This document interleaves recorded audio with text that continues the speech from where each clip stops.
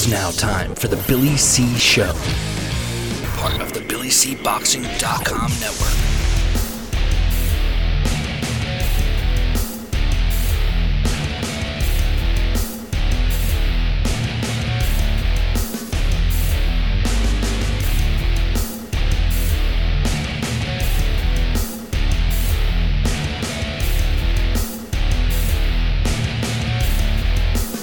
And we're coming to you live from the Billy C. Studios in Lake George, New York. I'm Bill Calogero, and it's time for the Billy C. Show. Good morning, good day, good evening, whenever you're watching, whenever you're listening. I hope you're doing okay today. Today's show, she's being brought to you by my book, Tom Molyneux, From Bondage to Baddest Man on the Planet, is available right now where all good books are sold. Get yourself a copy right now while you're watching this show. Go to Amazon or go to Barnes & Noble or drop me an email, Billy, or you can do a couple of different emails, Billy at talkinboxing, TalkinBoxing.com, or Bill at BillyCBoxing.com. All right, real anxious to get this show going. I'm going to talk about the Anthony Joshua Francis Ngannou fight. We're going to talk about the rumored Manny Pacquiao-Floyd Mayweather rematch and some other stuff. But first, I wanted to just touch base, get it out of the way. I wanted to touch base about the fight from last weekend, the return of Virgil Ortiz Jr. He improved to 20-0 with 20 knockouts when he scored a first-round stoppage over Frederick Lawson, who drops at 30 wins, 4 losses, 22 of his wins coming by knockout. Referee Tony Weeks stopped the fight. Everybody was all over him for stopping it way too early, 2 minutes and 43 seconds of the first round to be exact. Look, the referees are instructed to stop a fight sooner than later. It is to protect the fighters. So from that respect, you can't argue. You can't.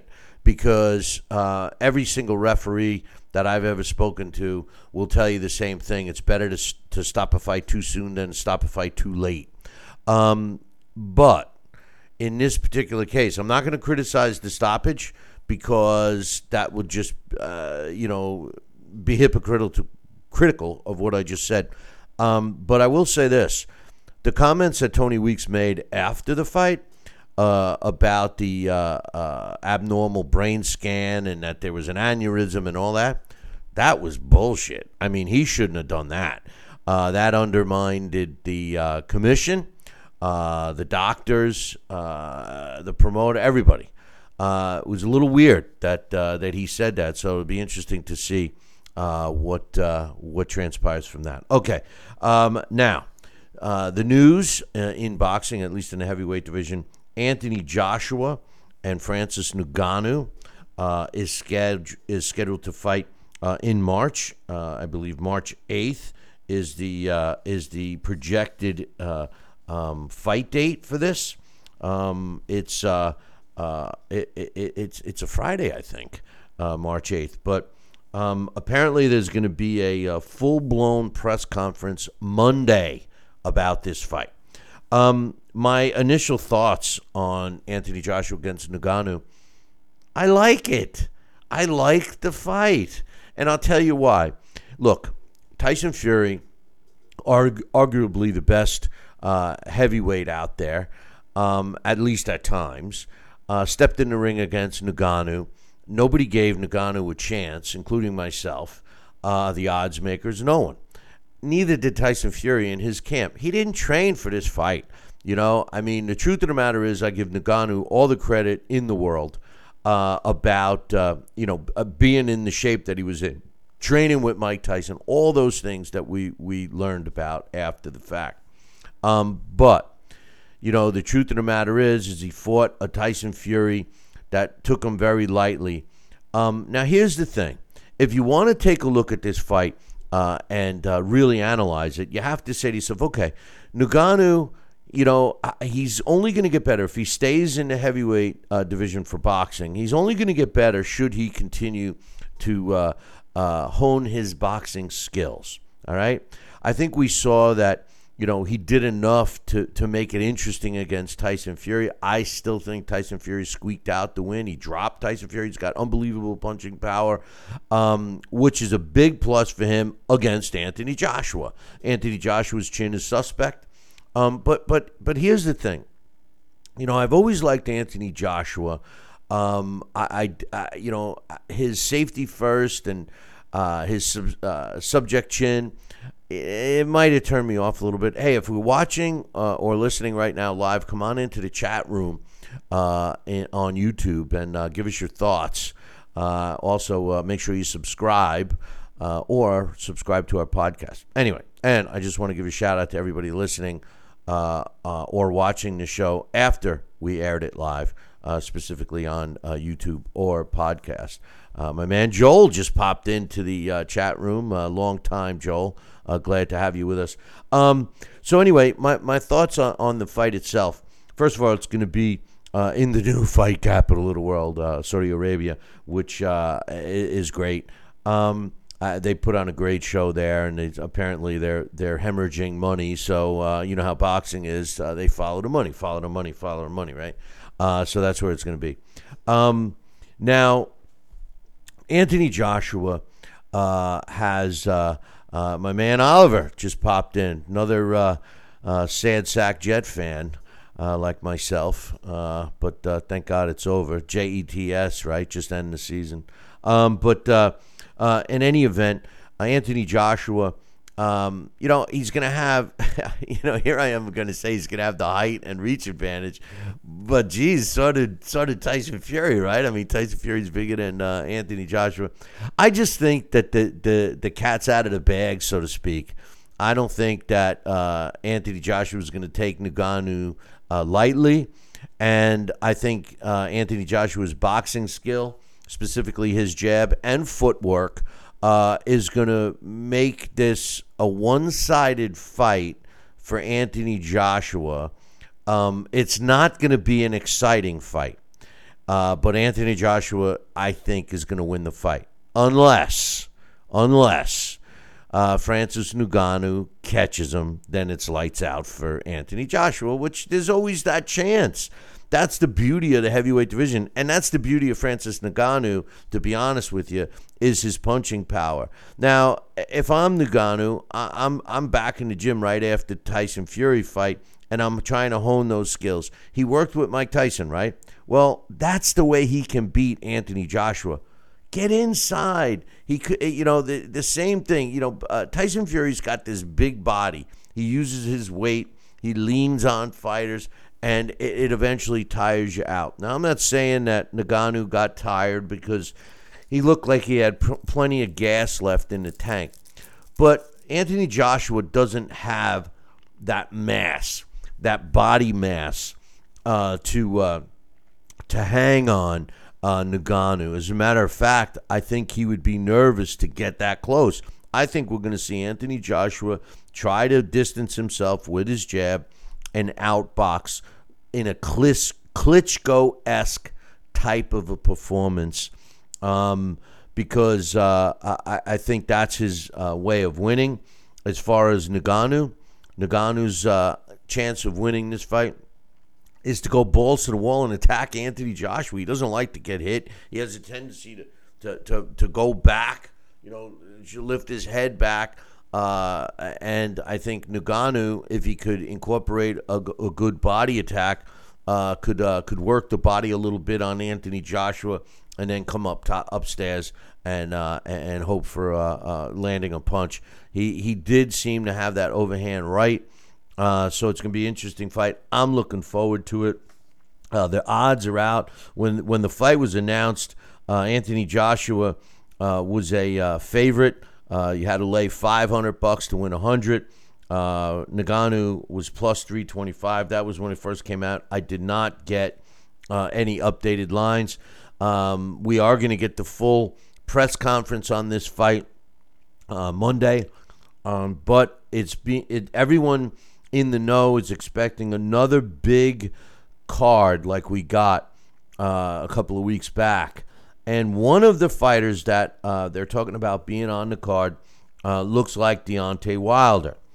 And Deontay Wilder, I know that his team is looking forward to that fight. They really want him on that card. And they've been talking about a couple of opponents. And the guy that, I was going to talk about Zhilei Zhang on this show when I was preparing to do the show, the topics and stuff, last week. And, I kind of felt that he's become the odd man out with all the heavyweights that fought on the last card, the Day of Reckoning card. It seemed like some of Zhang's options kind of went up in flames, because I look at Zhang and, there's a couple of options for him, in my opinion. Now, by the way, he's the WBO interim heavyweight champion, and I think the best fight for boxing would be him against Joseph Parker. But Parker's obviously, has better money fight options, like a potential fight against Anthony Joshua, which we know now would have to wait till after the Ngannou fight, or wait for the winner of the Tyson Fury Usyk fight, which he's, I believe, the mandatory for one of those fighters.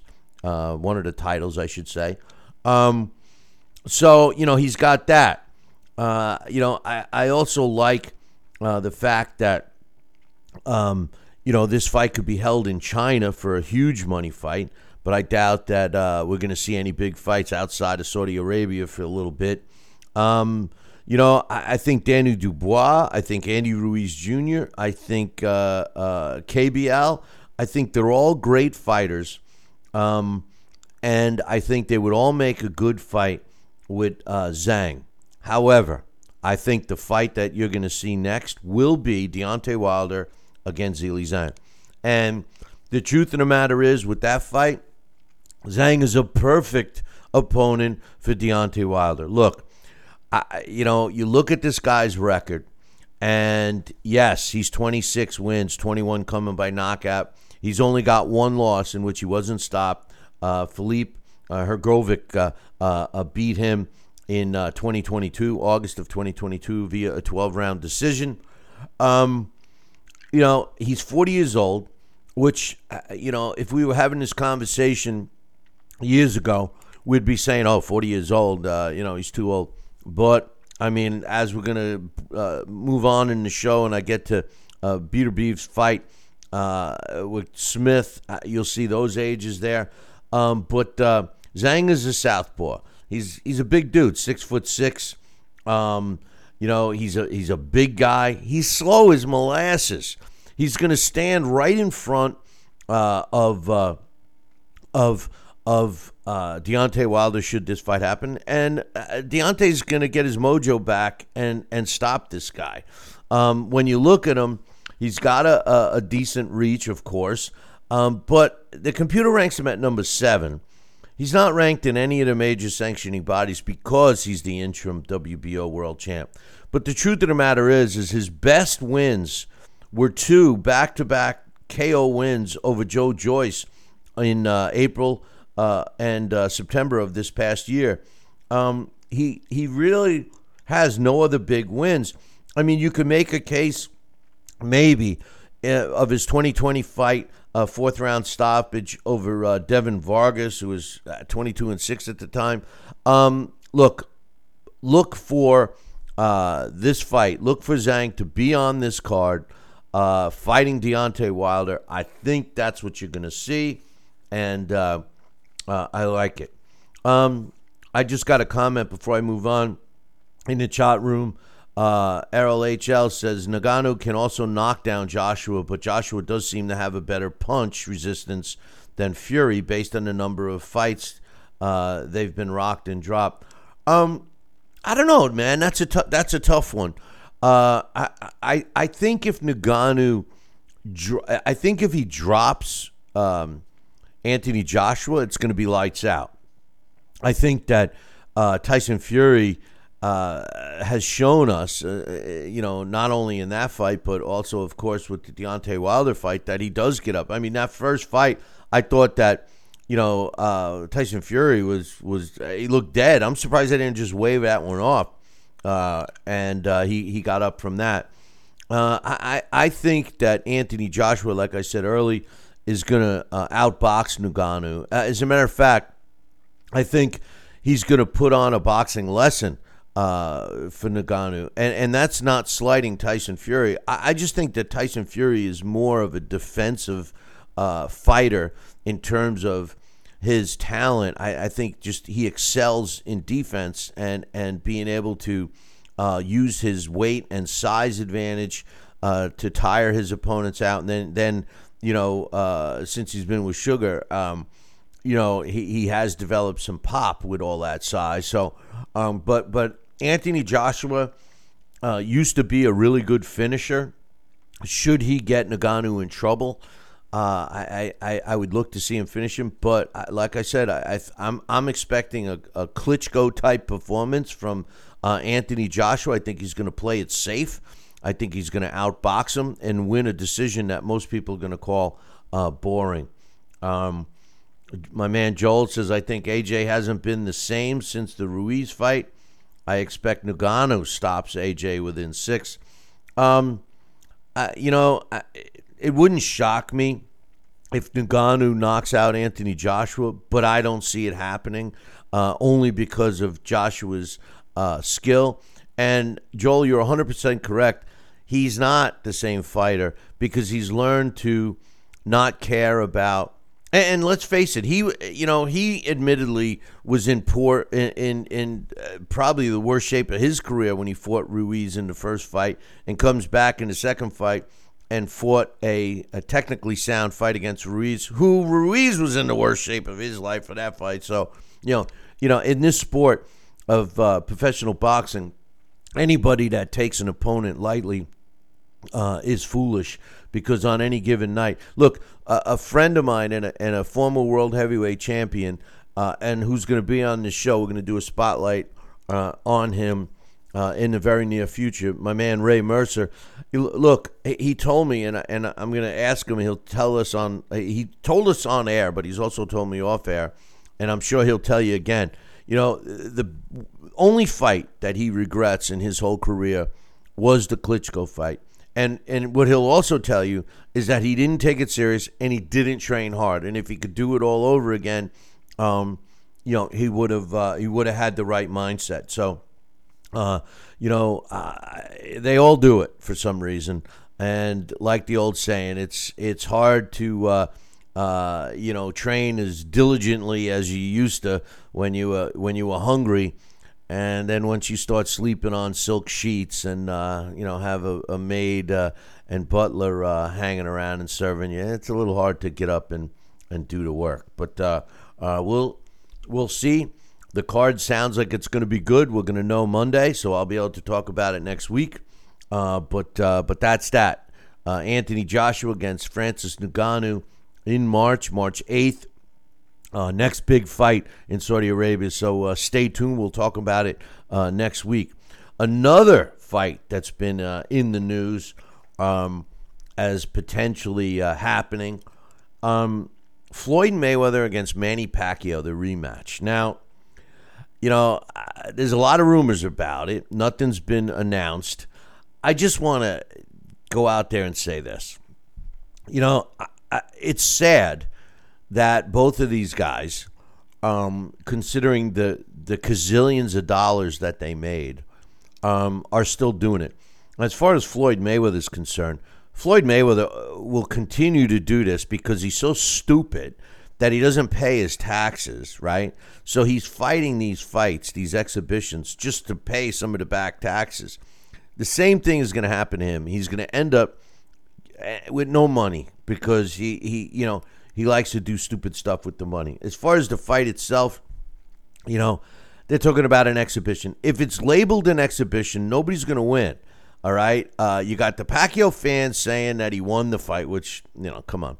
Floyd Mayweather, he's just a fairy tale guy. He's a fairy, and he's got a tail. No, he's a guy that, talks all kinds of shit. I'm going to do this, I'm going to do that, and he runs and runs and runs. He's a self-proclaimed the best ever. He's not, okay? He's the best in his era. You can give him that. But he's not the best era, ever. There's many, many fighters that got to 50-0 before they lost a fight, but they continued to fight over 100 fights in their career. Floyd ended it at 50, and just because he retired, claims he's the best. Would I pay for this fight? I wouldn't, because I don't believe that it would be real. And when I say that, if they both announce that it's going to be a real fight, not a exhibition, and they both get cleared to fight medically, then I could see the fight being somewhat interesting. And I would lean towards Manny Pacquiao. Look, if Manny Pacquiao did not injure his shoulder, now you've never heard me make that excuse like Manny did and his fans did and everything else. He should have never stepped in that ring if he wasn't 100%, because damn well Floyd wouldn't have. Okay, so he can't use that as an excuse. However, I will say that if they do fight, and if it is a real fight, and they are both healthy as they can be in their 40s, I would say Manny Pacquiao. I would say Manny Pacquiao will win the fight. He's got, Floyd's got his defense. Manny Pacquiao's got his hand speed. Both of them obviously slowing down with age. I just think Pacquiao would have. I think if they both fought in their prime 5 years earlier than they did, Manny Pacquiao would have knocked him out. I mean, really. But we'll see what happens with that. There's already lines in Vegas on it. Mayweather's the favorite. You're laying $130 for 100. Manny Pacquiao's plus 100. That's fairly close with today's boxing lines, which are crazy. I guess they opened at 140, minus 140, and Pacquiao at plus 110. So apparently there's some early money going on Manny Pacquiao. But we'll see what happens. I agree with my man Oliver. He's saying these fights hurt his legacy, just makes us roll his eyes at Mayweather. Listen, a lot of people are realizing that Mayweather was a fraud in a way. I don't think, and don't get me wrong, talented fighter. And my argument about Floyd is that I don't think we ever saw the best Floyd, because he never let us. And when I say he never let us, is he never challenged himself. He really didn't. Once he became Money Mayweather, it was all cherry pick, calculated risks. That's smart, and it was good for his bank account. But this is why I blame the state of boxing today on Floyd Mayweather. And speaking of Floyd Mayweather, this is a great example right here. I don't know if you caught this, but Ryan Garcia wanted to fight Devin Haney. Devin Haney put on a great performance in his last fight and really shot up. I mean, I finally have thought what I should have been thinking of Devin Haney a long time ago, that he's a guy that brings it. He's not afraid to fight the talented fighters out there. He wants to challenge himself, and he comes to fight. He's in shape, all those things. And Ryan Garcia saw that he was a slick fighter, and wanted to make that fight, which I respect Ryan Garcia. But then, apparently, the rumor has it that he took a jog in Vegas with none other than Floyd Mayweather. And then after the jog, he comes back and says, no, we're not going to fight Haney. We want to fight Raleigh instead. And, Oscar De La Hoya freaked out. Supported Garcia, saying we'll make any fight for him, and make it a great event. But he says, De La Hoya said, and I quote, pre-run with, he posted this on social media. He writes, pre-run with Floyd equals Ryan wants Haney. That's That's what he was saying before the run. Post-run with Floyd, Ryan wants Raleigh. And this is why I feel he's destroyed the sport of boxing. He's ruined every fighter he's been involved with. Adrian Broner is a great example. Even Errol Spence, both of them, because of his success, people want to copy what he did. And, whether or not Ryan Garcia does or not, it's a terrible approach for the sport. It's a smart approach for the fighter if you can make the money and not, of course, have less risk. But if you care anything about the sport, that's not the way it should be. Now, going back to the comment about Tony Weeks, this is where good officiating and good medical doctors ringside and commission requirements with meds and all of this is where I support them being strict.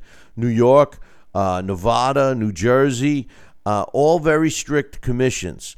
I know Mohegan Sun, the tribal commission there, and even Turning Stone, they're all very strict as well.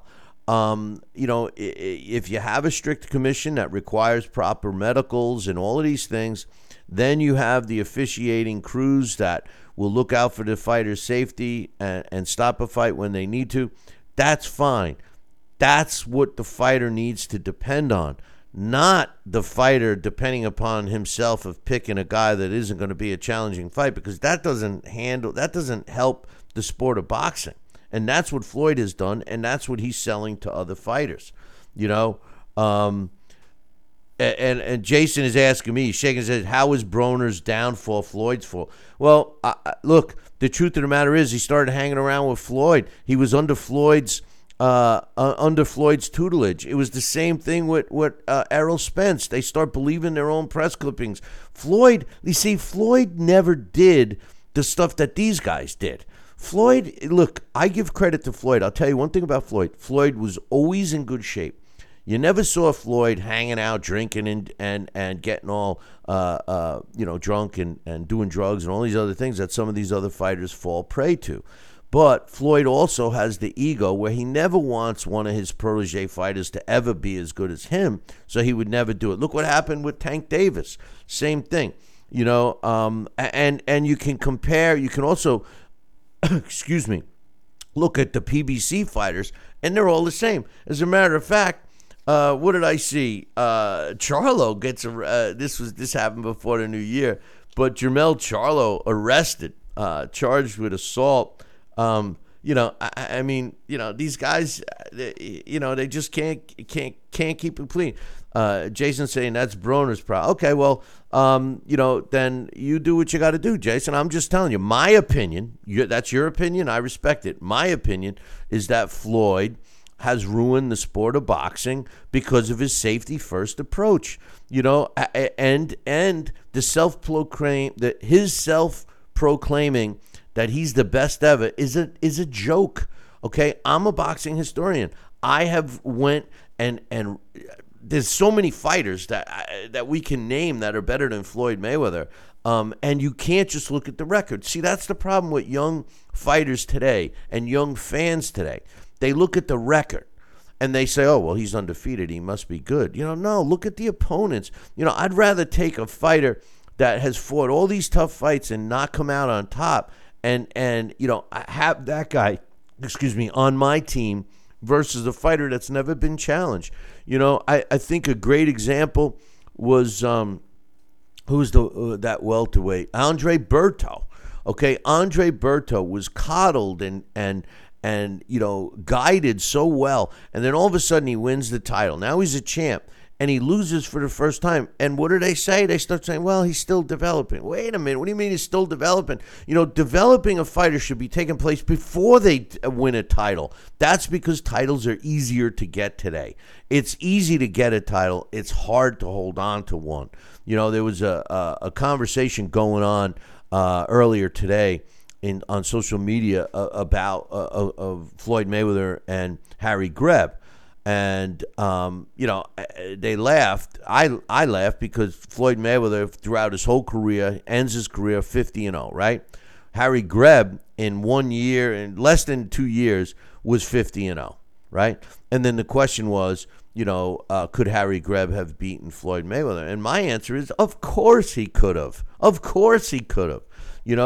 I mean, no question. And even the fighters in the 80s, the Fab Four, Roberto Duran, Tommy Hearns, Marvin Hagler, and yes, even Sugar Ray Leonard, all of them would have beaten Floyd. Every single one of them. Here's the problem.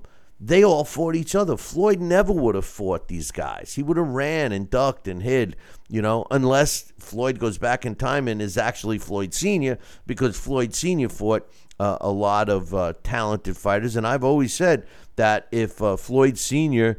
Fought Floyd Jr. both in their prime, I would lean towards Sr., assuming that he had the same defense as Jr., he had a better punch, and he had that more of a killer attack style. But anyway, we'll see what happens with that. I personally think that Floyd doesn't have to come back to fight Pacquiao. I don't think he feels that he has to either.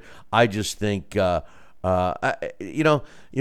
Jason, I can, he's saying Hagler's too big, bro.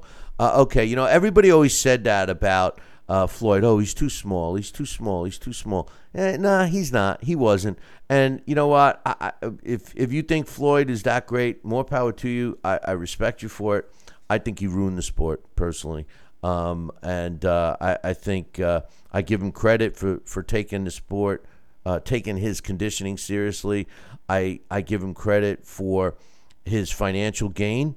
And from that respect, for cherry picking his opponents, I give him credit for that. But as a historian and a boxing purist, it's what I dislike the most about him. He did do some great things for other people, like paying off his daughter. No. Anyway, it was pretty funny, just to close the book here on Floyd. It's pretty funny. Oscar De La Hoya said, "Hey Floyd, if you want to give Ryan the secret to defense in the ring, that's great. Other than that, if you are still a promoter, like it says, F off." He's telling him, stay away. And I said to myself, wow, maybe Oscar De La Hoya and Mayweather rematch, huh? Let's see. Oh, so my man Jason, he's telling me Hagler's too big, bro. Hagler's too big, bro. But then he says Leonard Mayweather is more realistic. I guess Jason forgot that Leonard came back and fought Marvin Hagler. Tommy Hearns was a welterweight who ended up fighting at middleweight. And actually, he went all the way up to light heavyweight, as they age. Roberto Duran was by far one of the greatest lightweights ever. People forget how great he was as a lightweight, okay? Most people remember Roberto Duran during the Sugar Ray Leonard era when he moved up in weight and was fighting welterweight Sugar Ray Leonard. And he went on to fight middleweight and everything else. So please... let's not use that as an argument. Okay, big fight this weekend is taking place with Artur Beterbiev against Callum Smith. We got some other fights later in the month, and then of course in February, Tyson Fury against Usyk. Let me give you my thoughts on the fight this weekend. And by the way, it looks like we're going to do a post-fight show on that. So it is what it is. Artur Beterbiev, he's 19-0. All of his wins coming by knockout. He's 38 years old, 5 years older than Callum Smith. He's ranked as the number 2 world light heavyweight by the computer, which I found kind of amazing. Bivol is ranked number 1, despite Artur having the WBC, IBF, and WBO titles. The computer somehow ranks Bivol in front of him, which I found interesting. Anyway, 5'11.5", like I said, he's given up 3.5 inches, 73-inch reach, given up 5. He had some pretty big wins of late. Anthony Yard, Joe Smith Jr., Marcus Brown. all good wins for him. He's a type of fighter that is very fun to watch. It's going to be interesting to see him in the ring with Callum Smith. Now, you take a look at Callum Smith. Now, I just mentioned Peter Beav is 38 years old. Callum Smith's 33. He's 6'3". He's got a 3.5-inch height advantage. He's got a 78-inch reach. That's a 5-inch reach advantage. He's got a record of 29 wins, 1 loss, 21 of his wins coming by knockout. His only loss was his 12-round decision loss to Canelo Alvarez back in 2020. He's ranked, he's got no computer ranking because he's been out of the ring for more than a year, but he's ranked number 1 by the WBC, number 12 by the IBF, number 2 by the WBO, and he's not rated by the WBA. After his loss to Canelo, which was super middleweight, he moved up to light heavyweight. He's got 2 knockout wins since then. He stopped Gilbert Castillo Rivera in the second round in September of last year.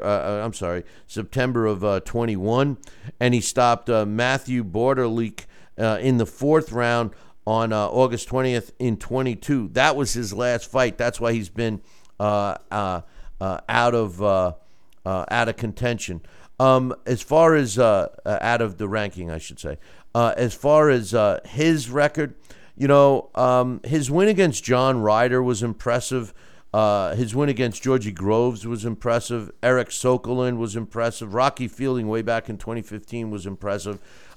This guy, he's got the reach. He's got a jab. He can box. He's got a chance. But my official prediction is I think Peter Beav is going to stop him like he does with everybody else. And Callum Smith is going to make a decent payday.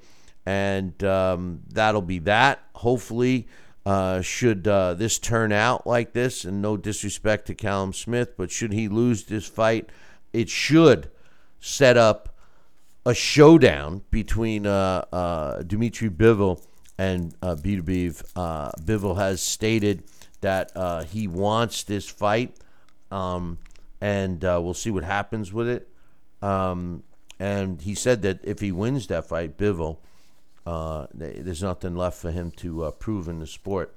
And just looking ahead, which I really don't want to, because anything can happen. And Callum Smith has the boxing ability and the brains to just frustrate Peter Beav during the whole fight and outbox him. I just think that he's going to have a hard time doing that. But should the fight go the way I'm predicting, a knockout loss for Smith, and Bivol and Peter Beav get it on, as talented as Bivol is, I think Peter Beav is a special fighter, and we were looking at, and I say that because he's a beast, and he's 38 years old. We're talking about boxing history, right? And you go back in the sport, and you start talking about ages of fighters. 38 was way over the hill. I mean, way over the hill. I mean, it's not as uncommon today. I mean, Ngannou is 38, I believe.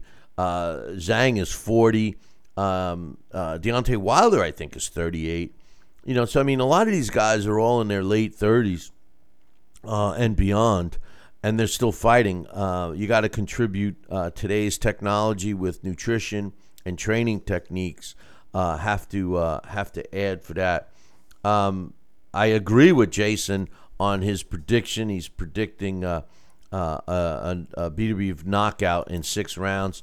I think that's about right. I think it's going to be probably around 8, but we'll see. It's a good fight, and make sure if you're up. Well, the question is if I'm up after a couple of scotches, I will do a post-fight show. If not, I'll be doing it at the crack of dawn. So, couple things I just want to close with here. I had a couple of emails, and if you have an email, you have a comment, drop me an email, and I'll read it on air and comment for you live. You can send it to either one of the email addresses, bill@billycboxing.com or billy@talkinboxing.com, TalkinBoxing.com. My man Rick sent me an email, and a couple of these were from a couple of weeks ago. I just haven't had a chance to read them.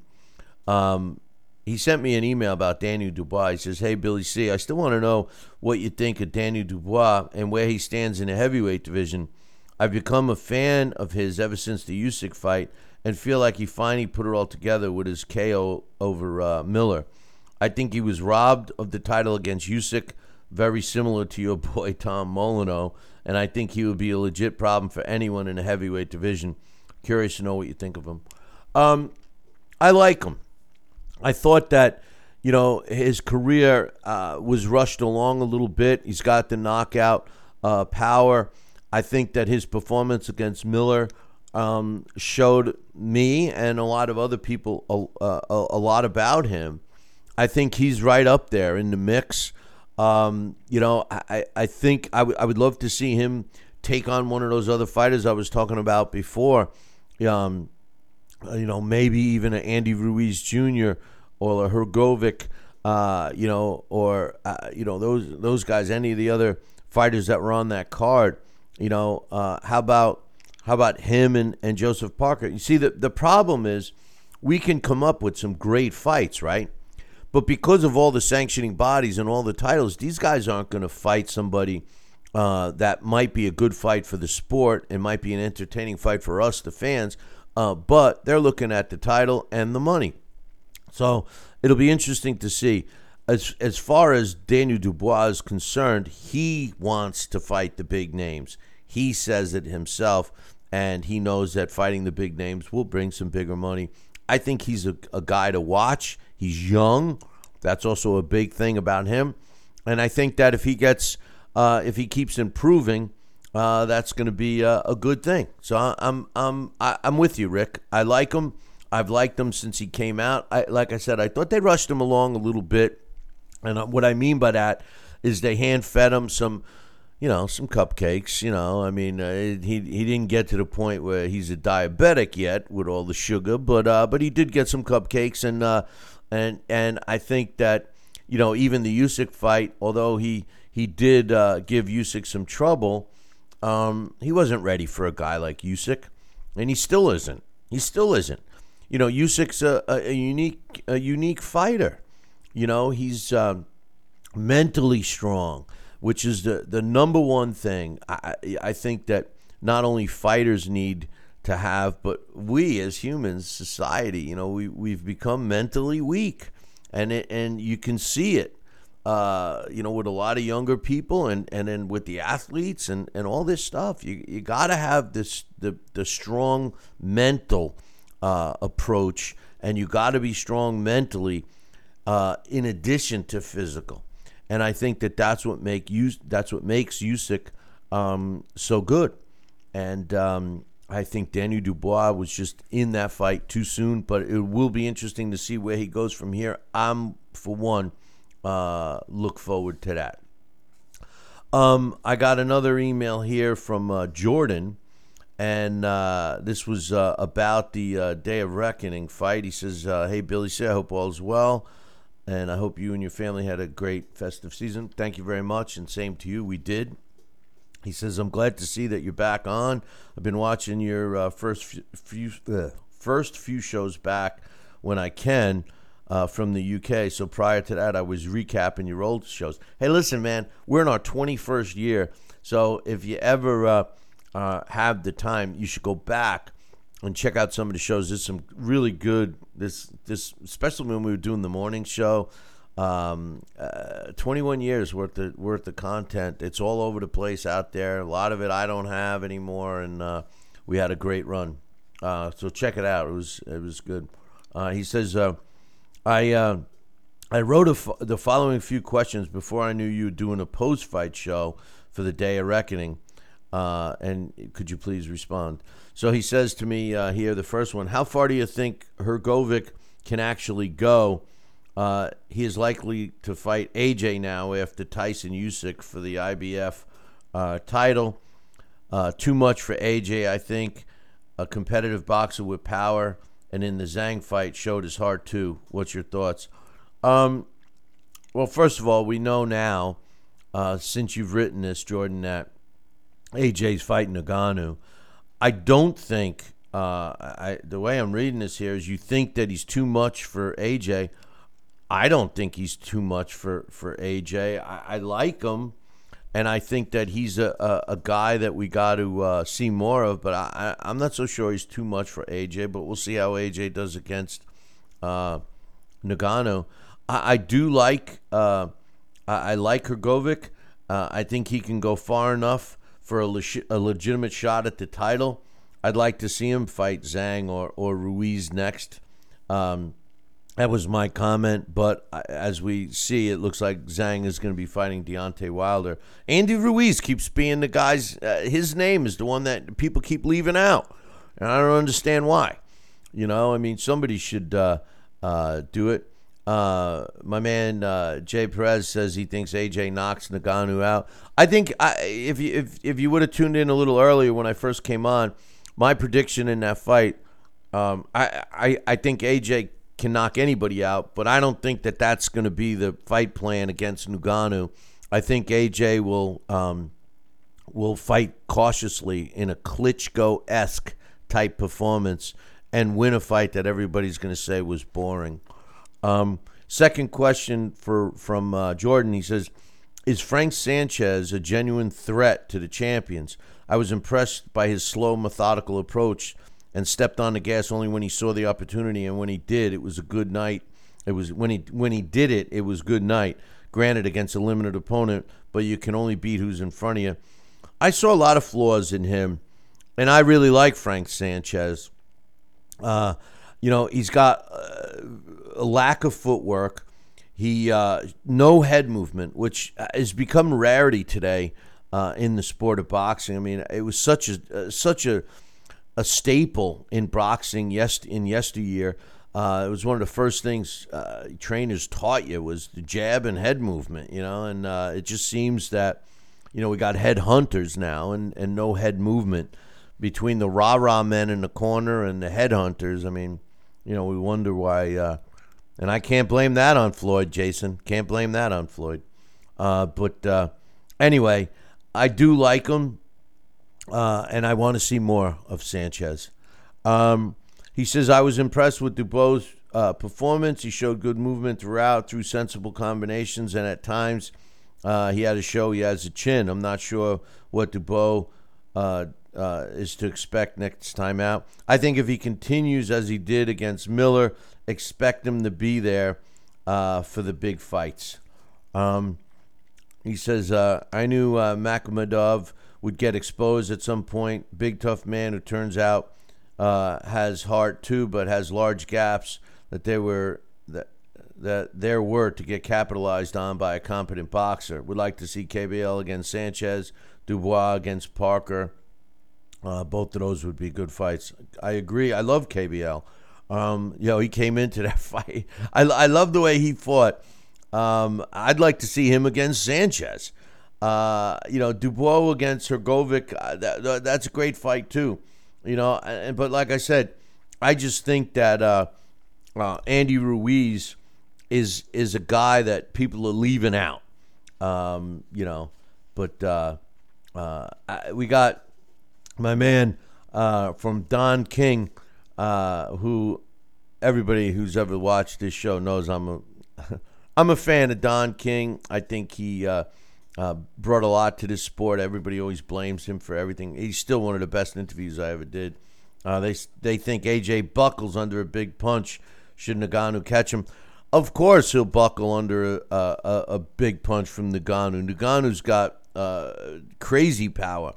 But I think AJ is going to be able to outbox him. I think he's going to use his arm reach and his footwork, and he's going to dance around the ring, and he's going to make a boring fight and get the W. But that's what makes the fight interesting. Ngannou can knock him out. So, anyway, the top guys need to fight each other. I think that, that's how you earn it. And unfortunately, we've left. Thanks for the email, Jordan. Unfortunately, we've left that train of thought. And now, fight fans look at, you get this guy, all of a sudden you never heard of him, and he's, 25 wins and no losses, and they say, oh, he's good. And they don't look at any of the fights, Jay Prez says, KBL fought really well. It's rare to see a heavyweight who goes to the body constantly. Listen, the body is the key to any weight class, whether it's heavyweight or flyweight. You got to work the body. It's proven. It slows fighters down. Look, the two most, aside from activity, the two most things that, or actually I'm going to say three, that has been lost in the sport of boxing from when it was great to what it is today is, number one, the fighters really don't fight the challenging fights as much as they used to. Nobody works the body and has head movement like they used to, and we don't have the teachers in the sport like we used to. We have rah-rah men. We have part-time trainers. Back in the day, boxing was a trade, okay? Boxing was a trade, like a carpenter or a plumber. That's tradesmen. Well, a boxer was a trade, okay? There was so many fighters, so many fights, and it was so popular, okay? So what would happen is a kid would walk into a gym and, want to try it, and maybe they wouldn't let him in the ring. All the stories I read, Stillman's gym, and stuff, kid would walk in, I want to fight, and they'd be like, you can't fight, you're too young. Here, sweep up this, clean up that, do this. And the kid would be hanging around the gym, and then finally somebody takes him under their wing and they train him, and he becomes an amateur fighter. And then he goes on and fights amateur fights and learns the sport, and then turns pro. And then, fights as a pro and accomplishes whatever his talent can get him, whether he becomes a journeyman fighter or a contender or even a world champion. When his days are over, it's not like he, rides off into the sunset. He's still back at the gym. Guess what? He becomes a trainer, or he becomes a manager, or he becomes a promoter. And you got a boxing guy in the sport of boxing. That's what's missing today. Today, boxing, all it takes is a checkbook. If you got money in a checking account, you could be a promoter, you could be a manager, you could be anything. You know what it takes to be a corner man? You think these guys that are so-called trainers and the guys that are in the corner, you think they show some kind of training or some type of certificate to show that they know what they're doing?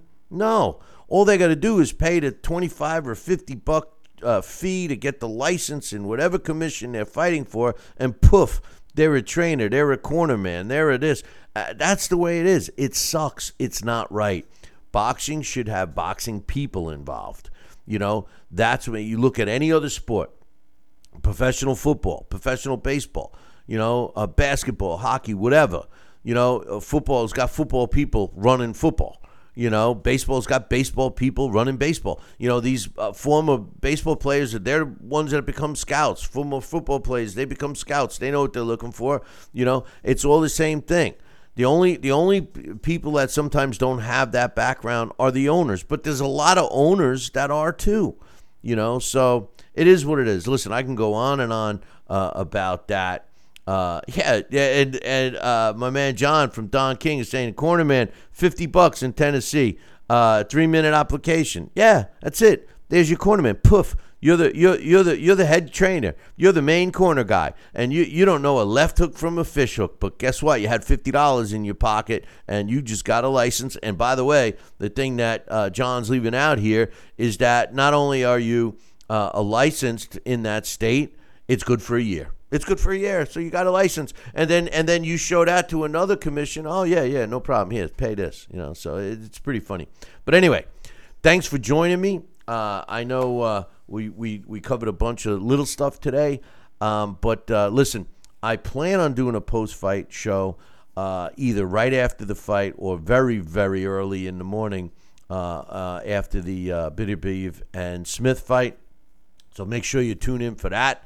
You got any comments, questions, concerns, drop me an email. I'll talk about it on the show. Billy at talkinboxing, TalkinBoxing.com, or Bill at BillyCBoxing.com. Thanks for joining us. I look forward to the next time. If you don't tune in for the post-fight show this weekend, make sure you tune in same bat time, same bat channel right here. And don't forget to subscribe to the YouTube channel and download our podcast. Until then, I'll see you next time. Ciao, baby.